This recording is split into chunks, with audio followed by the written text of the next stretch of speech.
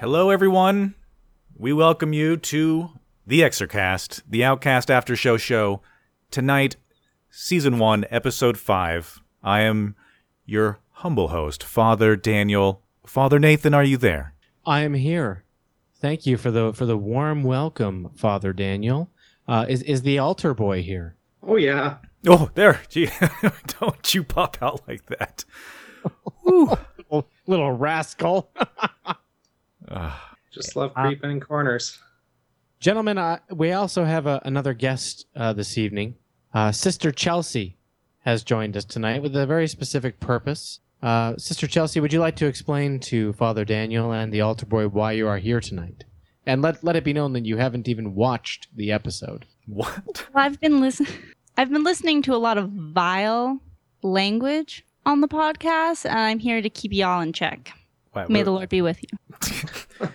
Sister Chelsea is here to monitor how vile we are and to make sure that we don't get out of hand. So there may be moments during tonight's podcast where she says vile or asks us to dial it down a bit or explain to us that we've gone too far. Isn't that right? I will let the Lord speak through me.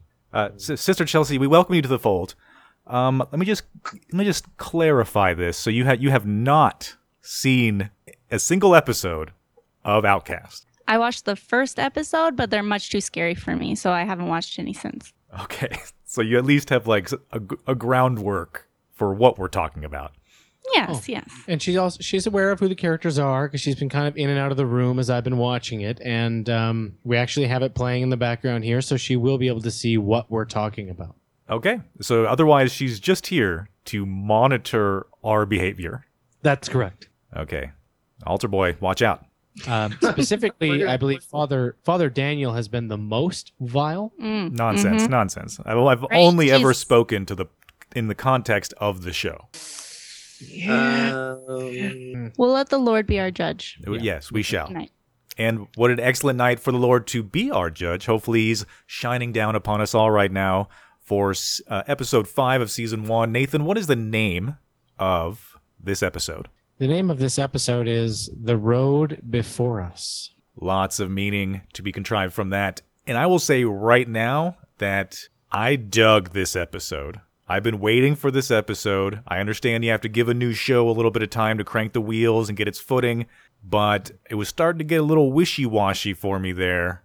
And I wasn't sure if I was going to have anything to hold on to because I've been grabbing on to the Reverend for dear life this entire time. And for this episode, I was like, some shit went down, the pace went up, and we finally got to learn some things about this universe. I was very satisfied. Yeah, I'll say that I'll echo that sentiment, and I'll also say that I think that the character relationships have kind of settled in a little bit. The relationship between Reverend and Kyle has settled in a little bit. Kyle's in his, he's feeling some moxie, and they're tossing some pretty heavy sass at each other. Oh yeah. I feel like this episode. Oh, go ahead. Although the Holters seem to have just moved on from the tire salesman incident. We don't really get any of that in this episode at all. But no, that seems to have just blown right by. No consequence.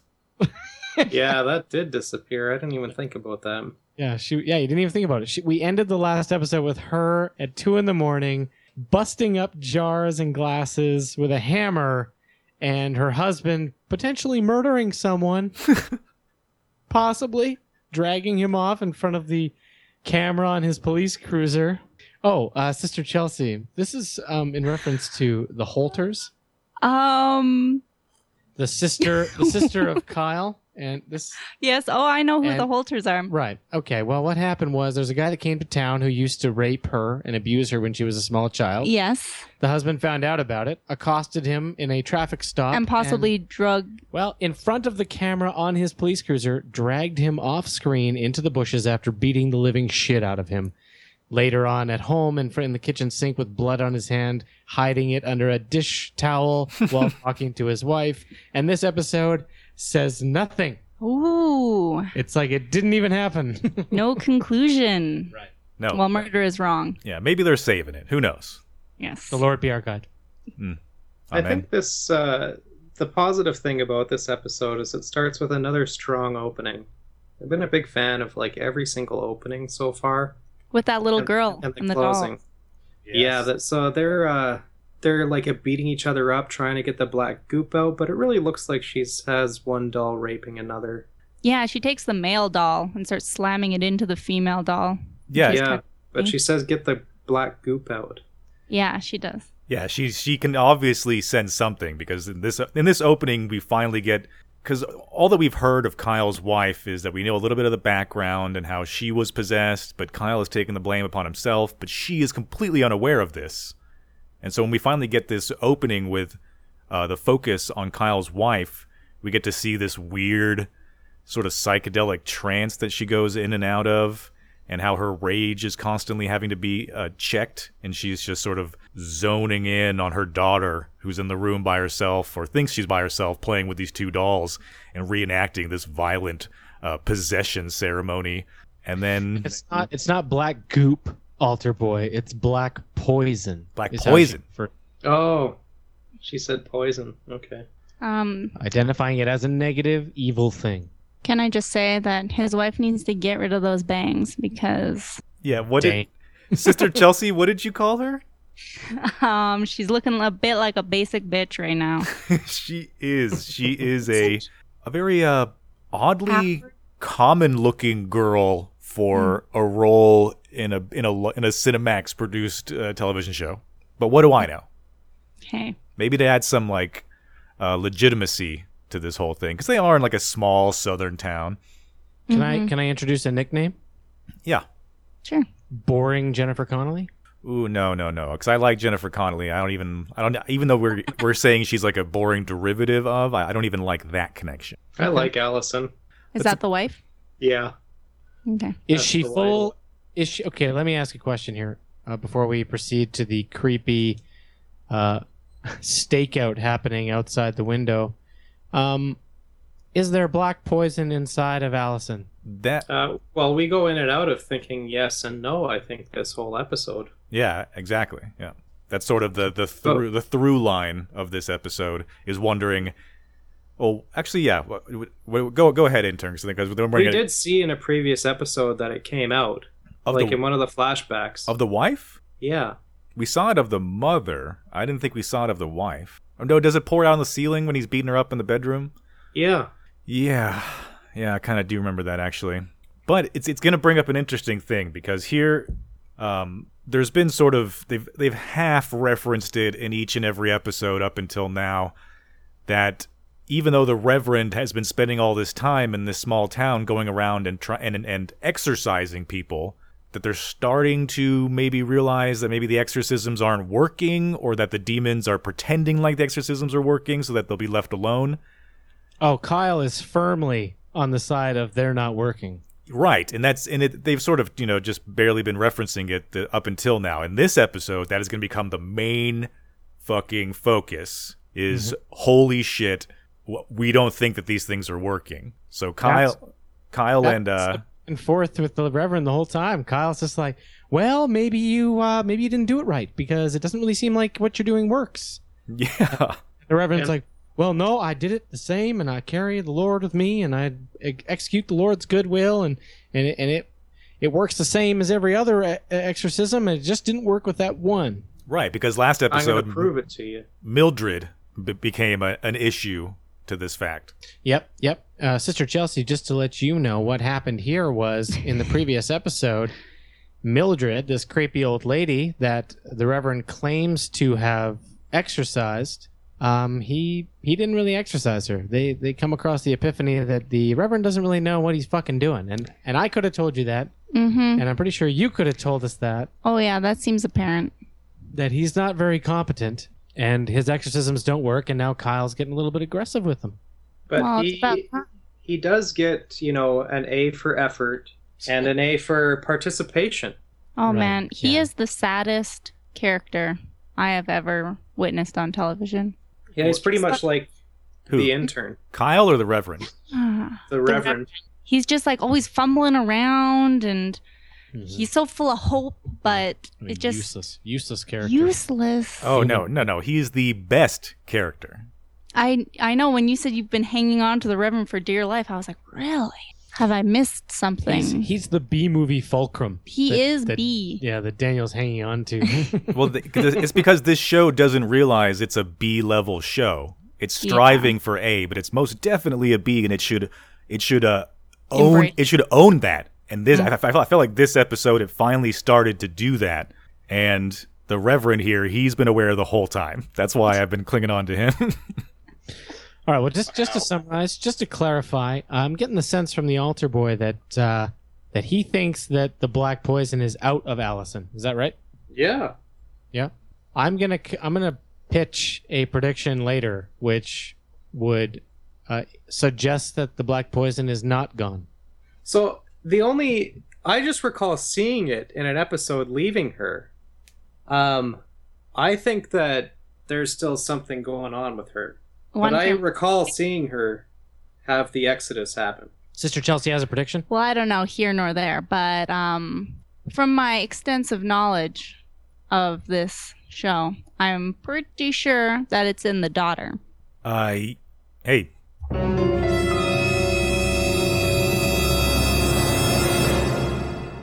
It left Mummy, and then Kyle passed out, and it went into the daughter? I think that the daughter's got something going on, and even that I did see this much, even that intense shit she said to Kyle in the first episode, everything she does seems kind of pointed. I don't know, like it's smarter than her age. And they are vindictive, the demons. They are trying to attack, right? Yeah, and it seems like, especially at this point in the show, that it's not just one here and one there. It seems like there's this rapid, meteor shower of demons that are just surfacing up into this small town and possibly the nation or the world. Mm-hmm. Mm-hmm. So, because I want to get into it, because Kyle and the Reverend are just sitting in the car watching his wife's house. The Reverend is aware instantly that this is a terrible idea, and they're... But before you continue, Father Daniel, I just have one thing to make the audience aware of tonight. Just so that they're aware. If we ask Father Daniel a question and he doesn't respond, it's because his body has given up on him and he has passed out. Just want to make that clear, just as a precursor. Continue. Sorry to interrupt. You're making fun of my latent narcolepsy. Yes. It's out of my control. It's basically a hate crime. It's a condition. Father Daniel has a condition called latent narcolepsy. I like it. I thought it was just narcolepsy. Well, it developed late stage, and through my own abuse of my own body. Okay. Keep talking. Stay on abuse of your own body. Keep going. Mm-hmm. Oh, excuse me. Are you trying to get me to flog myself? I'm trying to see if I can make you do something vile that would that you would get accosted for. No. I was actually doing that before the show. Right now, I am on my best godly behavior. Your God-fearing behavior. The Lord will guide us. Do Kyle and the Reverend go straight to that guy's house after they've been sitting in front of Kyle's wife's house? Well, first Kyle recruits his sister to look in on Allison to see if she's possessed, without asking her, "Hey, is she possessed?" Right. Because clearly his sister doesn't know anything.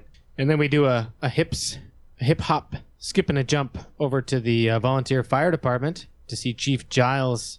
Yeah, so Chief Giles grills Fire Chief about the barn and eating breakfast. Yeah, his best friend. Tense moment. Yeah, his friend. Maybe his best friend.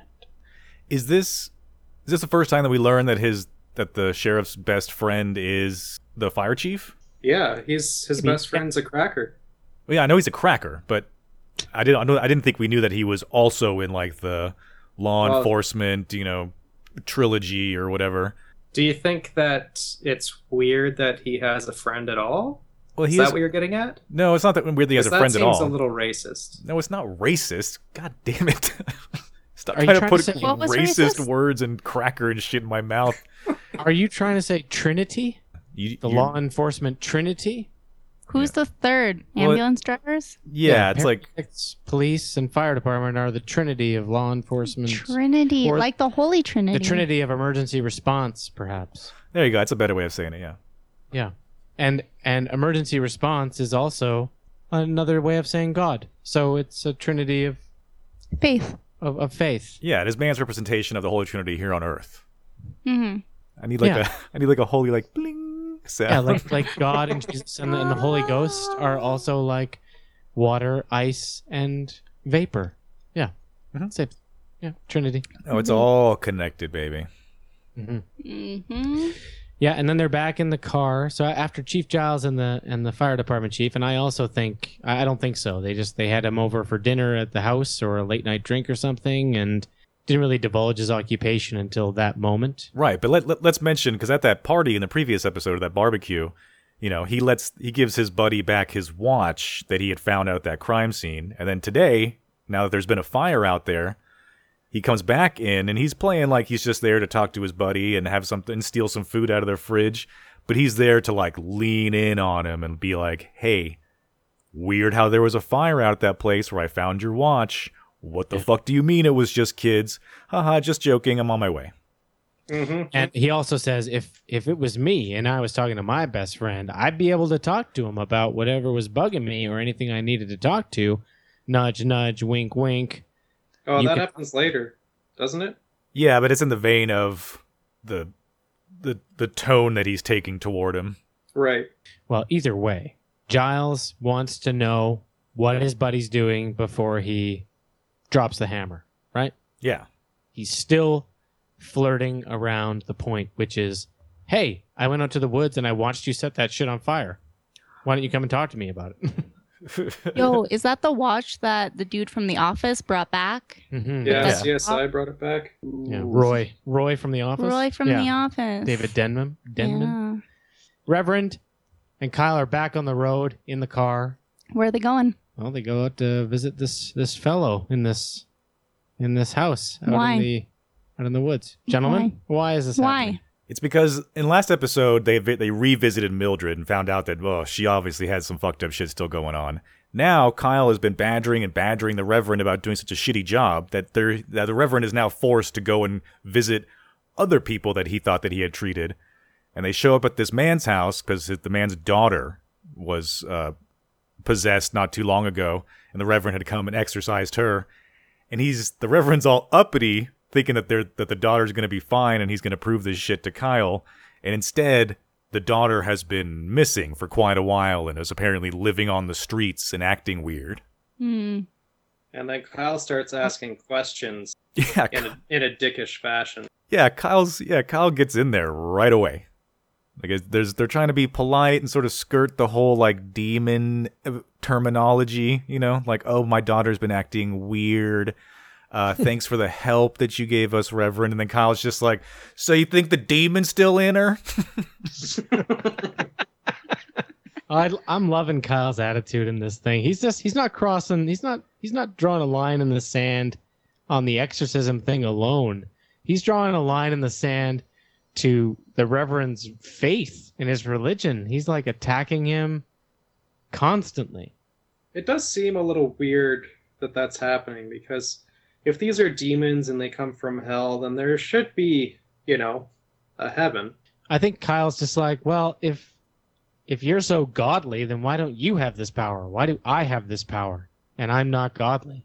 Yeah. Because he's the chosen one. But why would God give this to me? And why would he not, I think, what's the line at some point? He's like, if your God is real, he's laughing at you. Yeah, he does say that, which is kind of brutal. But I think it's not that Kyle doesn't believe. I think he just has this more, Al Pacino from Devil's Advocate take on it, which is that, God is like an absentee father. He just sort of like puts things in motion and then sits back. He's not landlord. Yeah, he's not quivering over each and every prayer, That's the line. Absentee landlord. What a great Pacino impression. Fuck yeah. That was not bad. Is that what that was? Yeah, that's what that was. It was so good. I want to go watch that now. What I love is that after they're done talking with this man and they get back in the car, the Reverend reprimands Kyle a little bit, and I managed to pull that right here. Are you happy? That man lost his daughter to the streets. How would you feel if it was your Amber we were talking about? I'd want to know the truth. That's how I'd feel. I'd want to know if my daughter was still possessed or not. The whole point of this whole thing is for you to show me that your exorcisms have worked. I'm still waiting to see that. Apologize for being such an inconsiderate prick back there. Are you fucking kidding me? I'm doing this for your benefit, not mine. Sorry. It's such a heartfelt apology. I feel like that's how I apologize I love to that you guys. Yeah, sorry. Yeah. I love that he calls him a prick, but I love more than anything just the sort of cadence of the Reverend's voice, and I love it when he says, That man lost his daughter to the streets. That man lost his daughter to the streets. I like the way he talks. He puts emphasis on every other word. That's a preacher's voice. Now, come on now. Apologize for being such an inconsiderate prick back there. Apologize for being such an inconsiderate prick back there. I gotta cut it down, though. Here we go. This might be better. Apologize for being such an inconsiderate prick. There we go. Yeah, you could say that to Nathan all the time. I would bet my entire retirement pension Yeah. That there's a demon stealing all your patience. Hey, can you guys take this seriously? That man lost his daughter to the streets.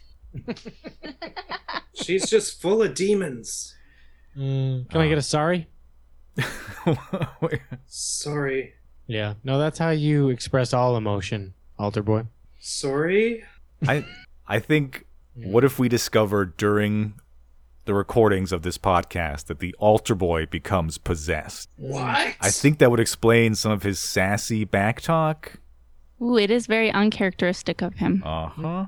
Interesting. There's nothing going on here. Jesus. That's great. So, girl party, right? Sister Yeah. stops by, talks with Allison.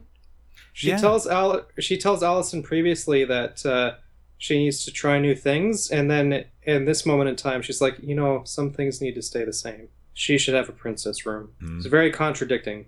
Because she's removing all the decals off the wall. Yeah. Why is she doing that? Because she's too old? Yeah, she's trying to change the scenery, change it up. The kid's getting a little bit older. But it may not be that the kid is getting older and no longer needs, the childish patterns on the wall, but it might be that her daughter is just possessed. Yes. And yes, has it's been all coming together. And has been saying cruel shit to her mother, like, I'm not a little kid anymore. What the fuck is this room? Yeah, I'm going to piggyback on this prediction that it's the daughter, but I'm also going to say that in this meeting that happens with the sister and Allison, she opens up the vanity, and there are what looks to be 3 separate prescription medications inside this vanity. And it makes me think about Mildred and all. Remember the table with the tons of prescription medications that were on the table? Yeah. Oh, interesting. Does medication have an impact on the demon's ability to hold total possession over the body? Is there something there with the drugs? They're zooming in on prescription drugs in this vanity. What is it? Could these prescription drugs actually be for the daughter? Right? Yeah, they could. They could be. They could also be that. Yeah, they definitely have some sort of purpose within the show and within how the demons deal with possessing bodies. It seems to be like it keeps them less obvious. Yeah. So, Father Nathan, does it stop Kyle Barnes from impacting them when he touches them? Right. Yes. That's the question, because he touched both his daughter and Allison and nothing happened. So in order for the But drug... He didn't touch his daughter on the skin. Yeah, he did. She ran over to him and he touched And he her. hugged her. No, he just hugged her. Oh, He did touch her hand. No, they may have also touched cheek to cheek. Yeah, he just admitted that he touched her skin. The point is I'm trying to find a way to use the drugs to make it so that the demon becomes dormant inside and is not prevalent at the forefront of the person's consciousness. So therefore, when he touches it, nothing happens. Right. But if that's your thought, how come nothing happened when he touched, or how come stuff happened when he touched Mildred, who's obviously on the medication also? Because Mildred is frustrated and wants to progress faster. She tried to suck Sydney out of his body. Yeah, that was great. So she's getting antsy. She's off the meds. She's The fact that she's been taking them for a while means that she's been dormant at the front of the pew, cheering the Reverend on every Sunday, and her attitude just lately changed, right? So maybe she just went off the meds. maybe Am I reaching? that's a reach. I think the prediction on what the pills actually do or what purpose they serve may be a little vague at this point. But Okay, well, fuck it. Let's keep going with Kyle and the Reverend to the next stop. The next exorcism that didn't work. Carla's fins and feathers. Yeah, the pet shop. yeah, the abandoned pet shop, basically. Yeah, basically. The guy that's living in the pet shop who's obviously possessed and is not on any meds. Yeah, he's not taking any meds because when he answers the door when they come a knocking, he's, more than happy to shake hands with the Reverend and say hello. And then when the Reverend introduces Kyle, he reaches out for him and goes, oh, no. Yeah. Yeah. He's like, my wife's a fucking bitch. She's got the house. I don't give a shit. Oh, your wife left you? Yeah, That's what she got the house means. Yeah. What happened to the business? Fucking customers. So sick of them. Fucking animals. And not the ones. Just stop serving them. Fuck this place. The animals that walk in. My And animal can't take wheat. Kyle sneaks up behind him to give him a massage, and boom, still possessed. Reverend, you suck at exorcism. Reverend 0, Kyle 2. Yeah, big time possessed. When he touches his neck, he freaks the fuck out. Enough to throw Kyle aside and get away from him and then go for a shotgun. And there's a really tense moment where, who knows? He was the Reverend might take a shot there. Yeah, he was so jacked up, I thought that he might let off a shot. It was kind of tense there for a while. Question. He's a demon-possessed guy. Why isn't he unloading? Why does he care? I don't think they can kill the outcast. Conflict. Well, he should be shooting the Reverend in the belly. No, right? internal conflict. Oh, like the real him fighting with the possessed him? Yeah. There appears to be the better of a person or more genuine of a person you are, the more of a battle you can strike back against the possession, because some of them just take to it right away. and other ones have a real hard time with it. They're the ones that make it obvious that they're possessed because they're going in and out of personalities and getting violent and calm. It's the other ones that are just sort of already kind of evil or quiet, and then they just kind of stay that way. I have a prediction. What?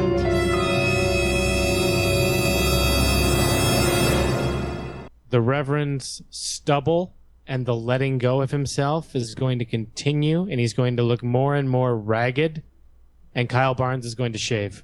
They're going to swap faces. It's going to be Face Off. As the Reverend becomes more and more confronted with all this failure that he's exhibited, that stubble and that unkemptness is just going to keep going and going and going.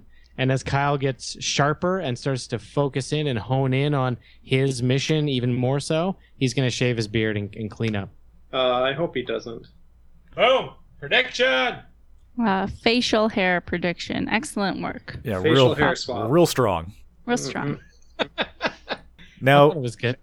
Now, Kyle's sister, after they get out of the pet shop, Kyle's sister gives him a call and says, no, your wife doesn't want to meet with you, but she does seem sort of distant and weird.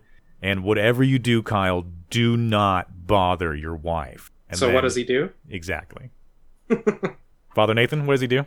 Pretty much first thing he does is he saddles up on his horse and he goes to go visit. This is where we're going to see the daughter get touched. Now, Yeah, he's right. He hangs up on her halfway through that sentence to yell at the Reverend to take him out to his wife's house. And the Reverend says that he wants to be dropped off somewhere. Do we know where he goes? He contacts some people.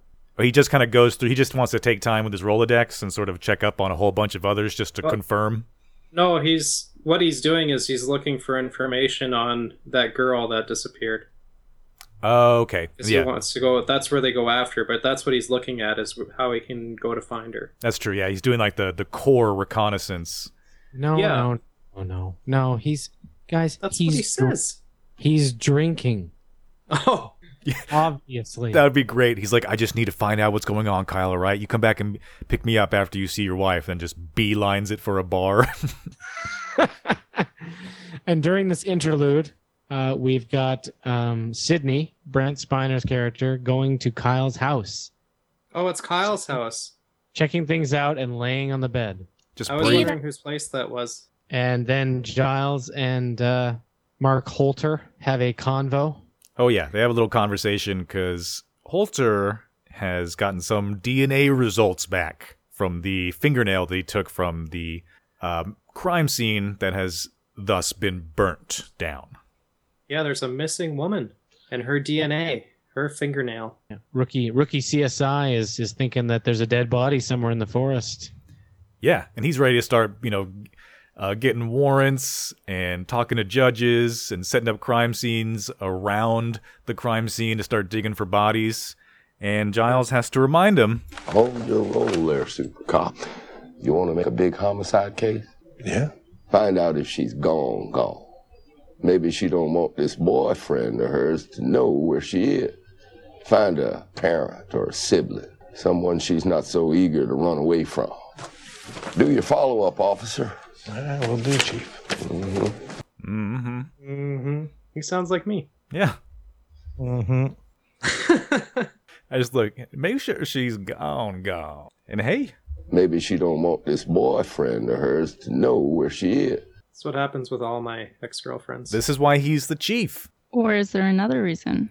Well, he wants a little bit of time so that he can kind of flush things out for himself with his best friend. But that is really, though, good advice as a cop to give another cop. Be like, whoa, before you start pointing fingers, just really nail it down that she is in fact missing. So there's no prediction about why he doesn't want to progress with this? I think it's because he knows that his best friend is at the head of some sort of bizarre crime, and he doesn't want to throw his friend under the bus without knowing the situation, what the situation is himself first. Okay, so we like him. Yeah, he was kind of shady in the first episode or so, but he has since then been like exposing himself that he wants to do the right thing, but then it's also his friend, so he's kind of stuck in the middle. Gotcha. And then Kyle... And then we get the Kyle and goes to see his wife. Yeah, just shows up, starts knocking on the window. His wife, of course, is terrified because she thinks the last time that she spent any time with him in person was when she thinks or has been told that he beat the shit out of her. Mm-hmm. So much so that he has to lure her outside or to the doorway by standing down the steps at least like 10 feet away from her. And he just really wants to touch her skin. Yeah, that's what he's there for. He doesn't, though. No, but he tries to. He but tries he's to. Unsuccessful. Because he ends up grabbing her elbow, and she gives him a look like she just abused the shit out of him. Okay, we just watched the scene in the background here, and Chelsea, did Kyle touch his daughter's skin anywhere? No, he doesn't. Oh, yeah. Long sleeve shirt? Yeah. What about cheeks? No. It's a sweater. No, he doesn't kiss her on the cheek or anything. He does hug her, and he is touching her arm and her back, like her torso, but no skin. Ha! Interesting. Yeah, but this isn't going to be a lovey-dovey moment, because as soon as the daughter comes rushing out, we get a bunch of conflict arising. I want to show you my new bike. Yeah, I saw it. It's awesome. Watch me ride it. Amber, don't make me tell you again. You're a mean bitch. Excuse me? Amber, hey, don't you dare talk to your mother like that. You apologize. No, I want to live with you, Daddy. You're just saying that right now because you're mad at your mama, and that's not fair, okay? Right? You're a mean bitch. Excuse me? Yeah. He does seem like a good dad. Yeah. Doesn't he? Yep. Yeah, and his wife is honestly confused because we get some flashbacks to when she's in the hospital and wakes up after her exorcism and her face is all beaten up and the nurse and the cop are telling her that her husband did it to her. But she's confused by this whole thing because until then, he had never done anything but overly apologize for everything that he did. He's been like a meek dude, so she can't really put two and two together that he would suddenly beat the shit out of her. Yeah. That's why she entertains talking to him at all. Yeah. Yeah. He really needs to just start opening his mouth and telling people why things are going on, but that doesn't happen. That's not going to happen. And they'll get a little bit more intimate later, but for now, the mom is pissed off because the daughter has been acting up and driving a wedge between them, and it's already difficult with her as it is.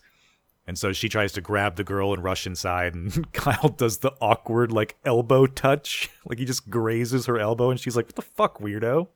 I thought he grabbed it. It looked like he grabbed it like a hard grab the second time I watched it. Okay. Either way, her reaction is great, because it's just like, what? Like, it wasn't even like, don't touch me. It was like, why would you touch me like that?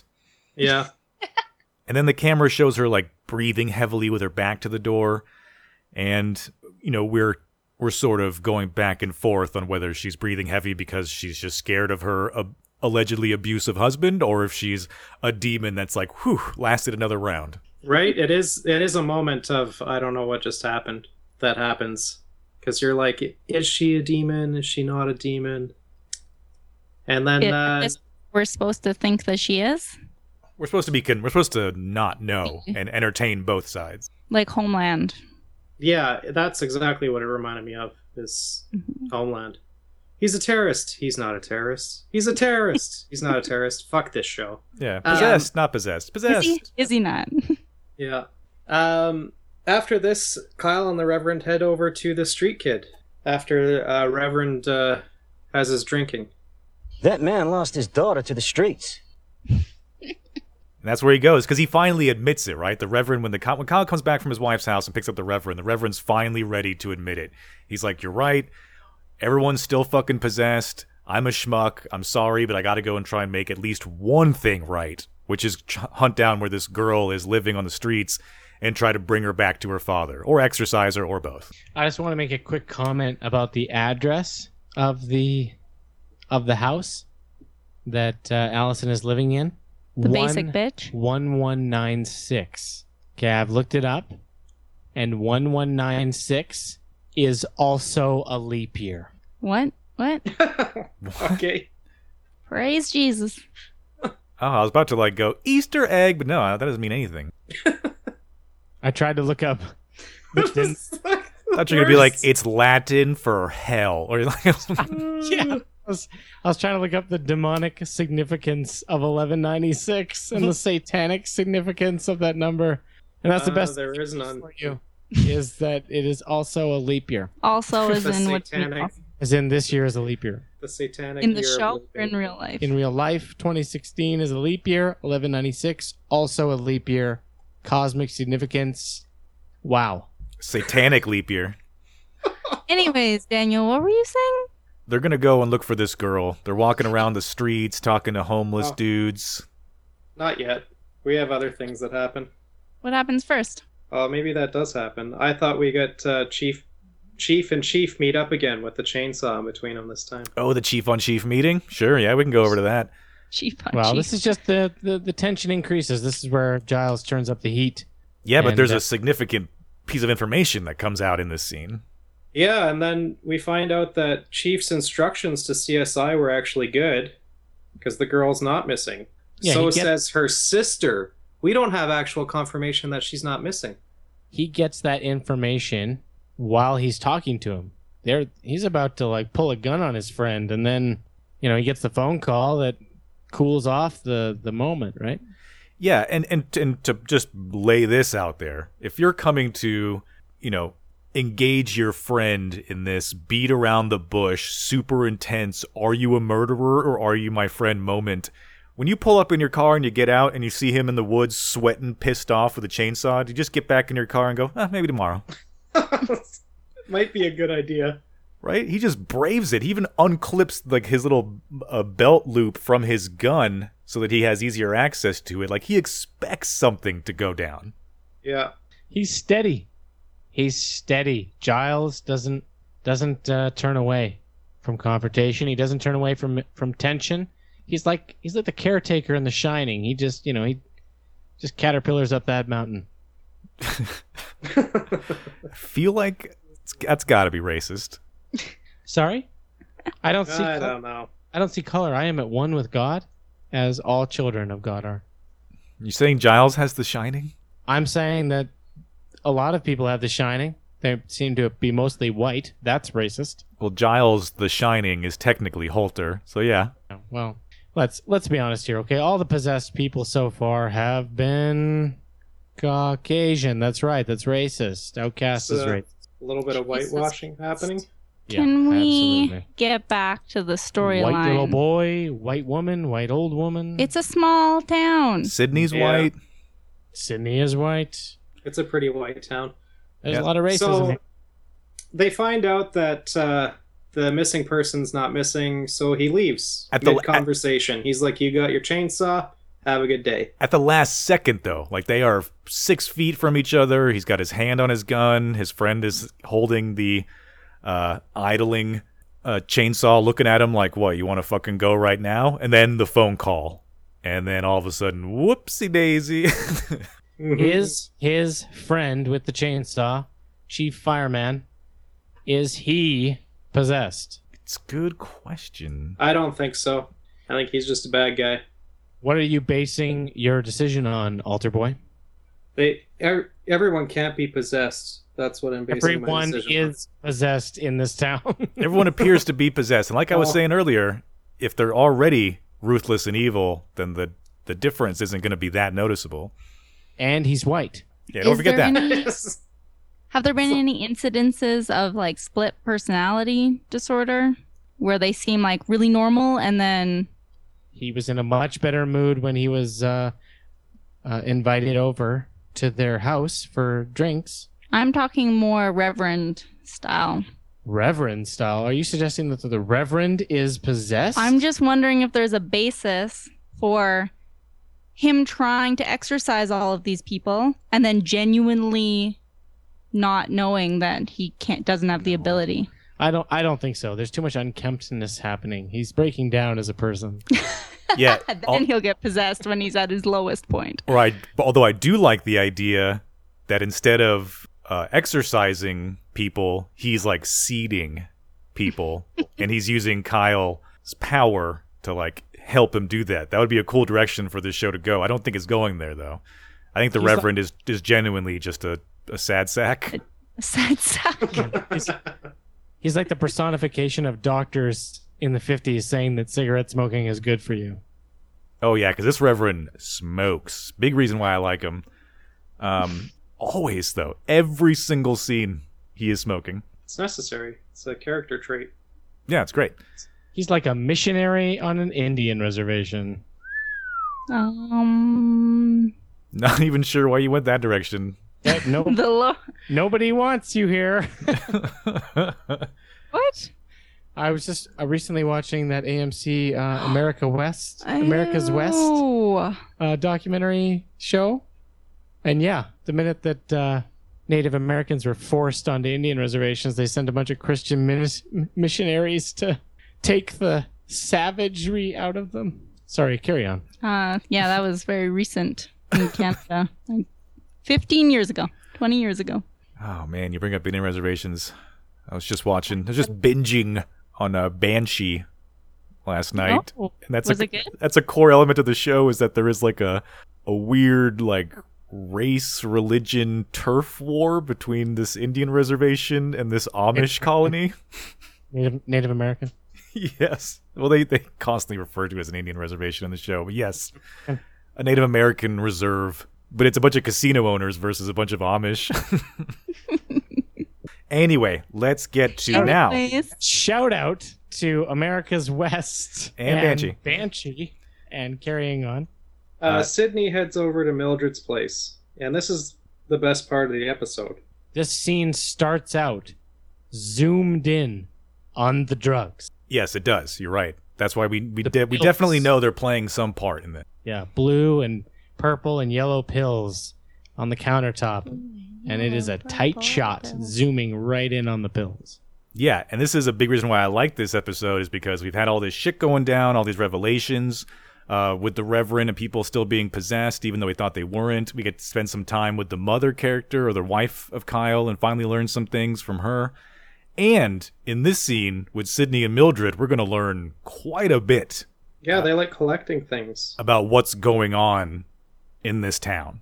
Like way more than I was expecting. Yeah, this leads to the whole Sydney is going to, especially Sydney's visit to Kyle's house. And in connection with this scene makes me think that Sydney is going to befriend Kyle and try to mentor and tutor him in the wrong direction. Also, I really need to know something. I need to know it bad. I pray to know. What is the merge? What is the merge? Yes, I can't wait. Yes, because we're going to learn a whole bunch of stuff about this like weird demon universe. So one, there are lots of demons that are just springing up and taking over bodies. They tell us that it's completely random, whichever body you get to possess when you come up here, I guess is the right terminology. We learn that Sydney is like a lieutenant or something. He's much more special than the average demon because he's here to quote-unquote take care of Kyle Barnes and the Reverend. He's also walking around like he's on some fucking adventure. Once they come into possession of a body, they adopt and maybe even exaggerate whatever sort of collecting or hobby traits humans have. Like, I was eating it up. I was like, yeah, tell me more. And then finally, when Mildred tries to steal life energy from Sydney, which doesn't work, Mildred says that she's going to die in this decrepit body before she has a chance to experience the merge. Mm-hmm. Which means there's some sort of nightmare hell dimension that is going to fuse with our dimension, I assume, and rain hell on Earth. That is a lot. Begs the question, is there more warriors for the light like Kyle out there? More outcasts. Right, but this was just show outcasts. They call it outcast. I still think that Kyle is outcast from hell and not from heaven. Yeah, that's what it seems to be that we'll learn in the next scene. I was just shocked that after many episodes of just sort of vaguely glossing over things, they take the moment in this scene to just spill the beans on a whole bunch of shit. Yeah, this was one of the better info dump scenes. Yeah. That's happened in TV. It was super interesting. Normally when all that stuff happens, it's like it comes out in a not so interesting way. Can we ask questions about Sydney? Yeah. Is Sydney going to visit all of them? All of the possessed people? Because he's visited Kyle's house and he's visited Mildred. Is he going to continue to go around and visit all of the possessed people that we've now come to know? Most likely, because that kind of keeps him in context with the show. Will there be a scene with him at the Fin and Feathers? And yeah, I think he's kind of like demon detectiving. So he'll like just sort of follow in their trail for a while and reassure the demons that are visited that, no. They're not going to come back here and have some heroic fucking exorcism ceremony with you. I'm here to protect you.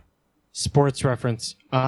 He's like a GM that just got hired and he's scouting the farm team to see what prospects he has. So why doesn't he just fucking deal with Kyle? Why is he like fucking around? No, they have to have like a coy dance that lasts 3 to 5 seasons. Altar Boy liked that reference, right? Huh? You like that one? I don't know. Yeah, new GM checking out his prospects. You like it. You love it. Come on. I'm not a fan of sports reference. Get down on your knees. Second question. Exorcast. Hey. That man lost his daughter to the streets. To keep track of your behavior. So how about you lay off? Was that vile? Yes, that was vile. I was telling the altar boy to get down on his knees. That's a common position for him. Yeah, to receive his holy communion. I'll be doing that at the end of the show. Altar boy? Yes. I don't want you to be involved in anything that you're uncomfortable with. No, he loves this stuff. I want to ask a question about that guy that they encountered whatever episodes ago. in the prison with like that doctor guy. Has he come back? No. As far as we know, he is still in that prison, crazy as a motherfucker. Yep. Although he might be exchanging bodies with his buddy. They kind of hinted at that, right? Well, I guess that's possible. Yeah, if his buddy keeps coming and visiting him, I guess there's a time when he could eventually jump. I don't know why he would. Maybe his buddy goes to kill him and ends up becoming him. That could be. Are you making that prediction? Yeah, do it. Okay, do it.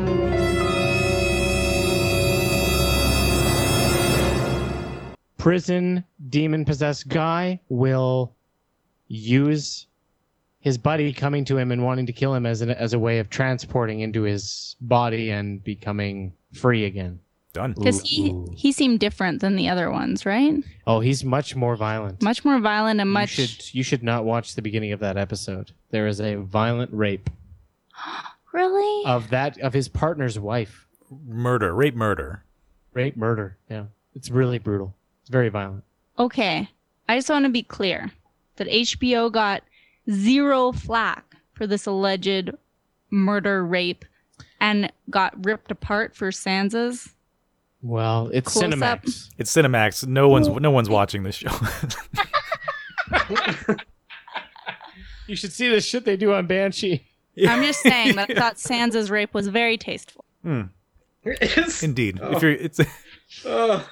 If you're gonna do, Wow. Mention to get in a twist about things. I guess so. It was Okay. a tasteful Okay. rape. All right, dark alley, trying to find the lost girl. The street urchin Sherry. The Reverend trying to put things right. They find her, and oh my God, Father Daniel, take it away. What happens here?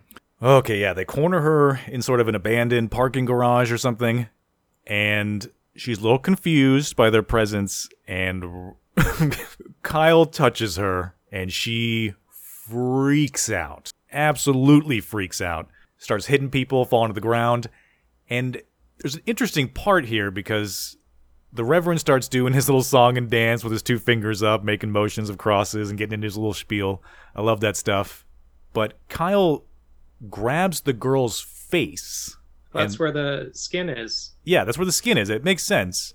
But the Reverend keeps telling him to beat the shit out of her like usual, but Kyle this time wants to take a different approach. Also, before he gets hot and heavy with her in the whole exorcism thing, she's going to give us another kind of info dump about what's going on. She's going to refer to herself and the other possessed people as the nameless and the numberless. They look to Kyle not as like a demon law enforcement Dexter character. They look to him as a leader, as someone to provide guidance and life force from. So they call him the outcast, but he's got this bizarre role that they allude to that I wasn't quite expecting. Like his character seems to be spiritually on the fence. He could maintain this role of being an exorcism specialist, or he could become the leader of the demon army. I don't know if I think that might connect with Sydney luring him towards the wrong path. Maybe Sydney tries to become his mentor and manipulates him in that direction, but he revolts against it, maybe? Like maybe both sides, like every once in a while, God and Satan sort of throw out like a hero being onto Earth, and then both of them come and try to manipulate him. And at the peak of the manipulation, is there going to be an angelic counterpart to Sydney that appears? There could be. We haven't really seen any of that, though. We've seen a lot of the demon forces at play. We haven't really seen any countermeasure whatsoever, other than Kyle and the Reverend, but they're both sort of grimy, gray morality characters. We haven't seen any sort of equivalent to what the demons are, or what Sydney is. Can I ask a question about the black poison? Yes. When the demon leaves a body and it is the CGI black goo, is it dead? Does it continue to exist beyond that point, or does exiting the body and dissipating into the world end that demon's existence? Right, yeah, does it... I keep thinking that it doesn't, because I feel like the demons come back. And vents. Like, they come back like they know each other. Right, but in this episode, when the black goo leaves the girl in the dark warehouse parking garage scene, it looks like it dissipates more than any other scene before this that involves the black goo. The black goo doesn't appear to go anywhere. It appears to just dissipate into the air and vanish. Yeah, Right. It could be disintegrating. It could be returning to the ether and rejoining itself. But ultimately, the reason that all the demons act like they know each other is because they are each other. They seem to all be part of the same amorphous hell blob, according to the conversation that Right. Sydney and Mildred were having, which was how disgusting it is that humans strive so hard to be individuals. Mm-hmm. Yeah, that makes sense. And do we want to start keeping a tally of how many people Kyle puts in a coma? Yeah, Well, there's only a couple Also- now. that's what I actually want to touch on that, because the reason when Kyle takes a different approach by using his hands and just sort of like trying to reason with the demon and just keep it locked down under his touch, instead of it having this like brutal fight scene, the demon just like cannot take it anymore and completely exits the body, like spewing into Kyle's face and eventually just engulfing him completely and lifting him up in the air like one of those cartoon fight clouds where people's like arms and fists are coming out of it. Yeah. And just sort of like wraps him around and wrestles him in the air for a while, and it's like crazy. That's another reason why I like this. That's why I was like, this is embracing the B-ness, because that's what this scene is happening here with this like weird CG goop and floating around in the air, and then it completely dissipates, and that girl is comatose, just like his mother, which means a big conflict all of a sudden, which is that can these people even be exorcised? Yeah, they just become invalid after. And then, so what happens next? Kyle and the rest go and deal with the whole comatose thing with the father at the hospital? The kid is possibly dead. What kid? The girl that the goop came out of, she's definitely in a coma. Oh, yeah. But what about Kyle's kid? Don't they go to Allison's house and there's red paint? Oh, right. Yeah, they lure you upstairs with the, it might be blood, red goop situation. And yeah, she's painting the walls and putting paint all over the fucking carpet.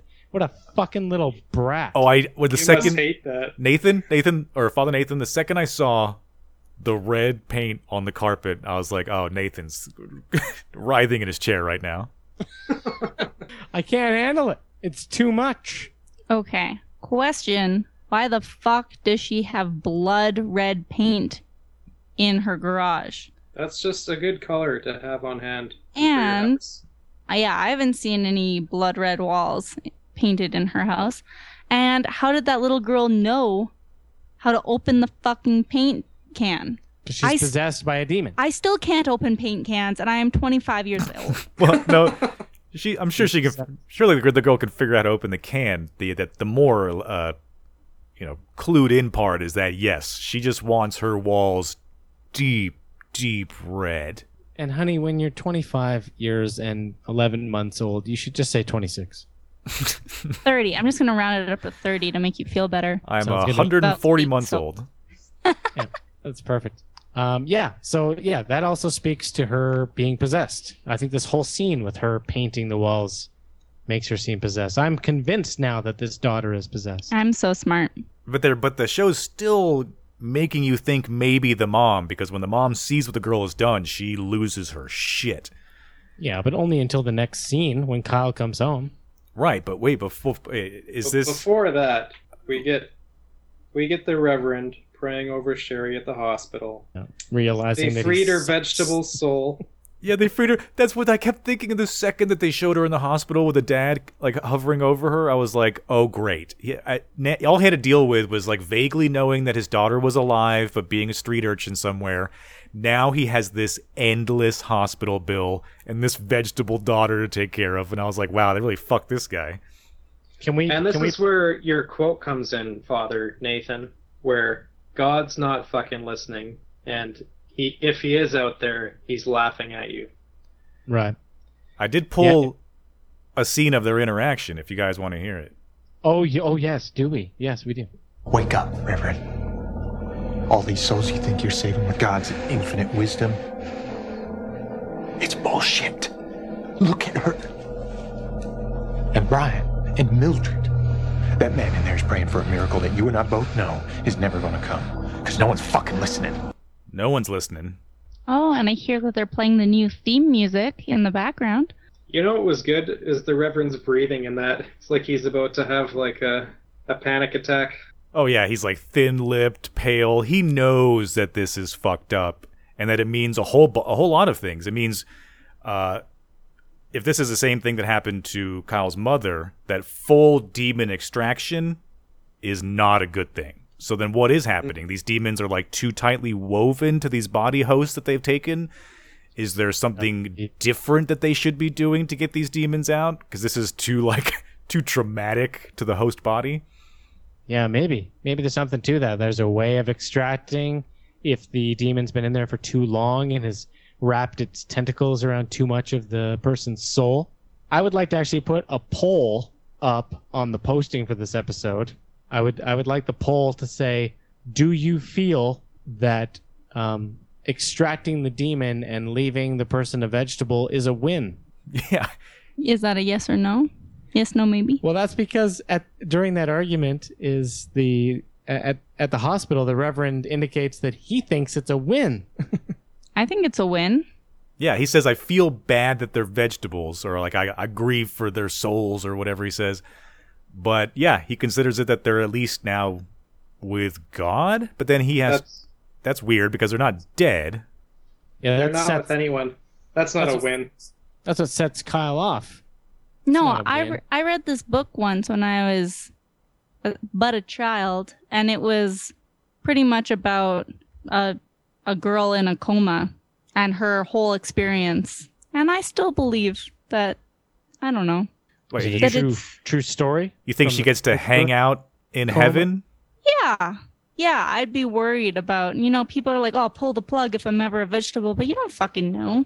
Maybe it's like, oh, thank God, I just get to lay here and do nothing. This is what I've always wanted. Well, it's a whole book about her perspective about what's happening, and they're debating whether or not to keep her on life support, and she's like alive in there. So. Yeah, but in this battle of souls. Right, sorry. She's not in heaven. She's not in hell. She's stuck in those bodies, and the Reverend needs to come to terms with that. It's bullshit. Look at her. Look at her. All right. Okie dokie. Are we done traveling the road before us, gentlemen? No, we have to talk about how he embraces his wife at the end and locks her mouth. They have a makeout sesh. Yeah. They do. Swap saliva. Okay, well, talk about it. Well, I don't know. I didn't watch it. She's not possessed. She's not possessed. That's the point. He touches her on her face. He kisses her. He gets all those fluids in there. Lots of fluids. She's definitely not possessed. It's confirmation. It's confirmation that the daughter is possessed. That's what it is. Whoop whoop. I just want to say one thing here. All the closing songs in every single episode so far have been fantastic. And what about the opening songs, Altar Boy? I wish that the trailer music, the one that we play on this show, was the opening song. I know. It's just like a lot of stale, like noises. I don't really get it. It doesn't jack me up. Nope. No, it's just meant to be vaguely creepy, not memorable. Yeah, I'm going to write a formal complaint letter to HBO. Or, sorry, Cinemax. Cinemax, yeah. Yeah, but I like Strongly worded. I'd like to and point... make sure you include 1196 as a reference. Yes. Leap year. Leap year. Right. Yeah, hashtag 1196, hashtag satanic leap year. I'd like to point out, though, that Kyle's wife is the one that calls him back for a visit, and not that he comes there on his own accord at the very end. I'm sure it's because she fears for her daughter's life. She knows something is weird. Something's up, right? And she wants to know if Kyle's different, and they kiss, and we're all like, whoa, I guess the fluids and touching don't matter for her. Maybe she's not possessed. The girl, the daughter, I think even though we are all here predicting that she is possessed, it doesn't quite confirm it in this scene. It's No. more about him and his wife, but she does grill him. Like, please tell me what actually happened the day that I went to the hospital, because I don't think that you beat the shit out of me. Something else fucked up happened, and he just will not even look at her. It's so confirmation. obnoxious. It's absolute confirmation. Right, because something weird's going on in that house, and if it's not her, then it's the daughter. Right. And I'm sorry, no, how old is that fucking girl? 6? Yeah, 5? around there. No I think she's 6 or 5-year-old 7. calls their mom a bitch. You're a mean bitch. Excuse me? Excuse me? I have a prediction. What?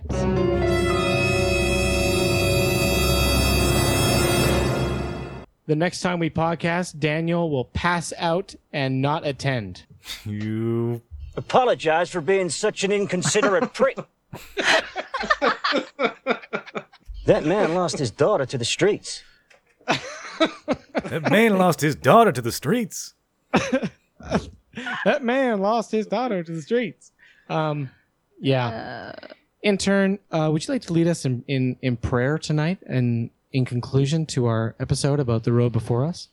Yes, I would like us all to put our hands together and I'm welcome gonna have the to- cleansing. I'm going to have to put down your leash, okay? Don't run away. Go ahead. What the hell? We need to put our hands together and welcome the cleansing with a vegetable fever. And welcome the holy light and bask in its unmoving glory for the rest of our living lives. In the name of the Father, and the Son, and the Holy Spirit and Ghost. Amen. Amen. Amen. Sister? Living full lives, right? Is that what it was? Unmoving lives. Yes. Bask in it. Basking in the living of the lives. That's correct. Amen. Amen. Sister Chelsea, will you be sacrilegious with us? No, I follow the light, the Lord of Light, the light of the Lord. Got Game of Thrones on us. G-O-D? Yeah, Lord of Light. Okay. The light of the Lord. Well, It's bullshit. Look at her. that's right. It is bullshit. What? I pray that the vial is stricken from these poor souls and that they continue to follow the light of the Lord. Jesus Christ. Sounds good. Whoa, that was blasphemy. Wow, yeah. Really. That was fucking blasphemy. Sort of just took everything you said and just threw it in the garbage. That was vile. Wow. I'm sorry? You are vile. Sister Wow, Chelsea, God. thank you for joining us. Altar Boy, Father Daniel, what do? We direct people to go to the sadsackstudios.com website, check out our after show after the show of Outcast, the Exorcast, and join us next time for a rundown on episode 6. Episodes. How many are in the season? Too many. 8, 10, 12? Well, I know the next one will be on time. Am I right? That's doubtful. Yeah, it's questionable. Let's see if I can give you that information right now. 11 episodes. 11 episodes? What is that all No, about? I think it's actually just 10 in the first season. Okay. 10 makes sense. And the next episode is called From the Shadows It Watches. Ooh. Yeah. So like Father Nathan said, go to sadsackstudios.com. That's where you're going to find all of these little mini-series and experimental sideshows that we do, as well as explanations on all the other podcasts that we do with the links that take you there, like Trailer Park Podcast, 100 Lunatics Podcast. And I think, speaking of sideshows, Father Nathan, Altar Boy, did you guys recently post another episode of Advantage Deuce? Yeah. Yeah, we did. The Wimbledon edition. Check that out. Yep. All right. You can reach me at 100 Lunatics. You can reach Father Nathan at T Park Podcast or at I Hate Horror. You can reach the Altar Boy at the Intern TPP. And Chelsea, of course, no social media presence. Off the grid. Off the grid. Next time, episode 6. Amen. Amen. Amen.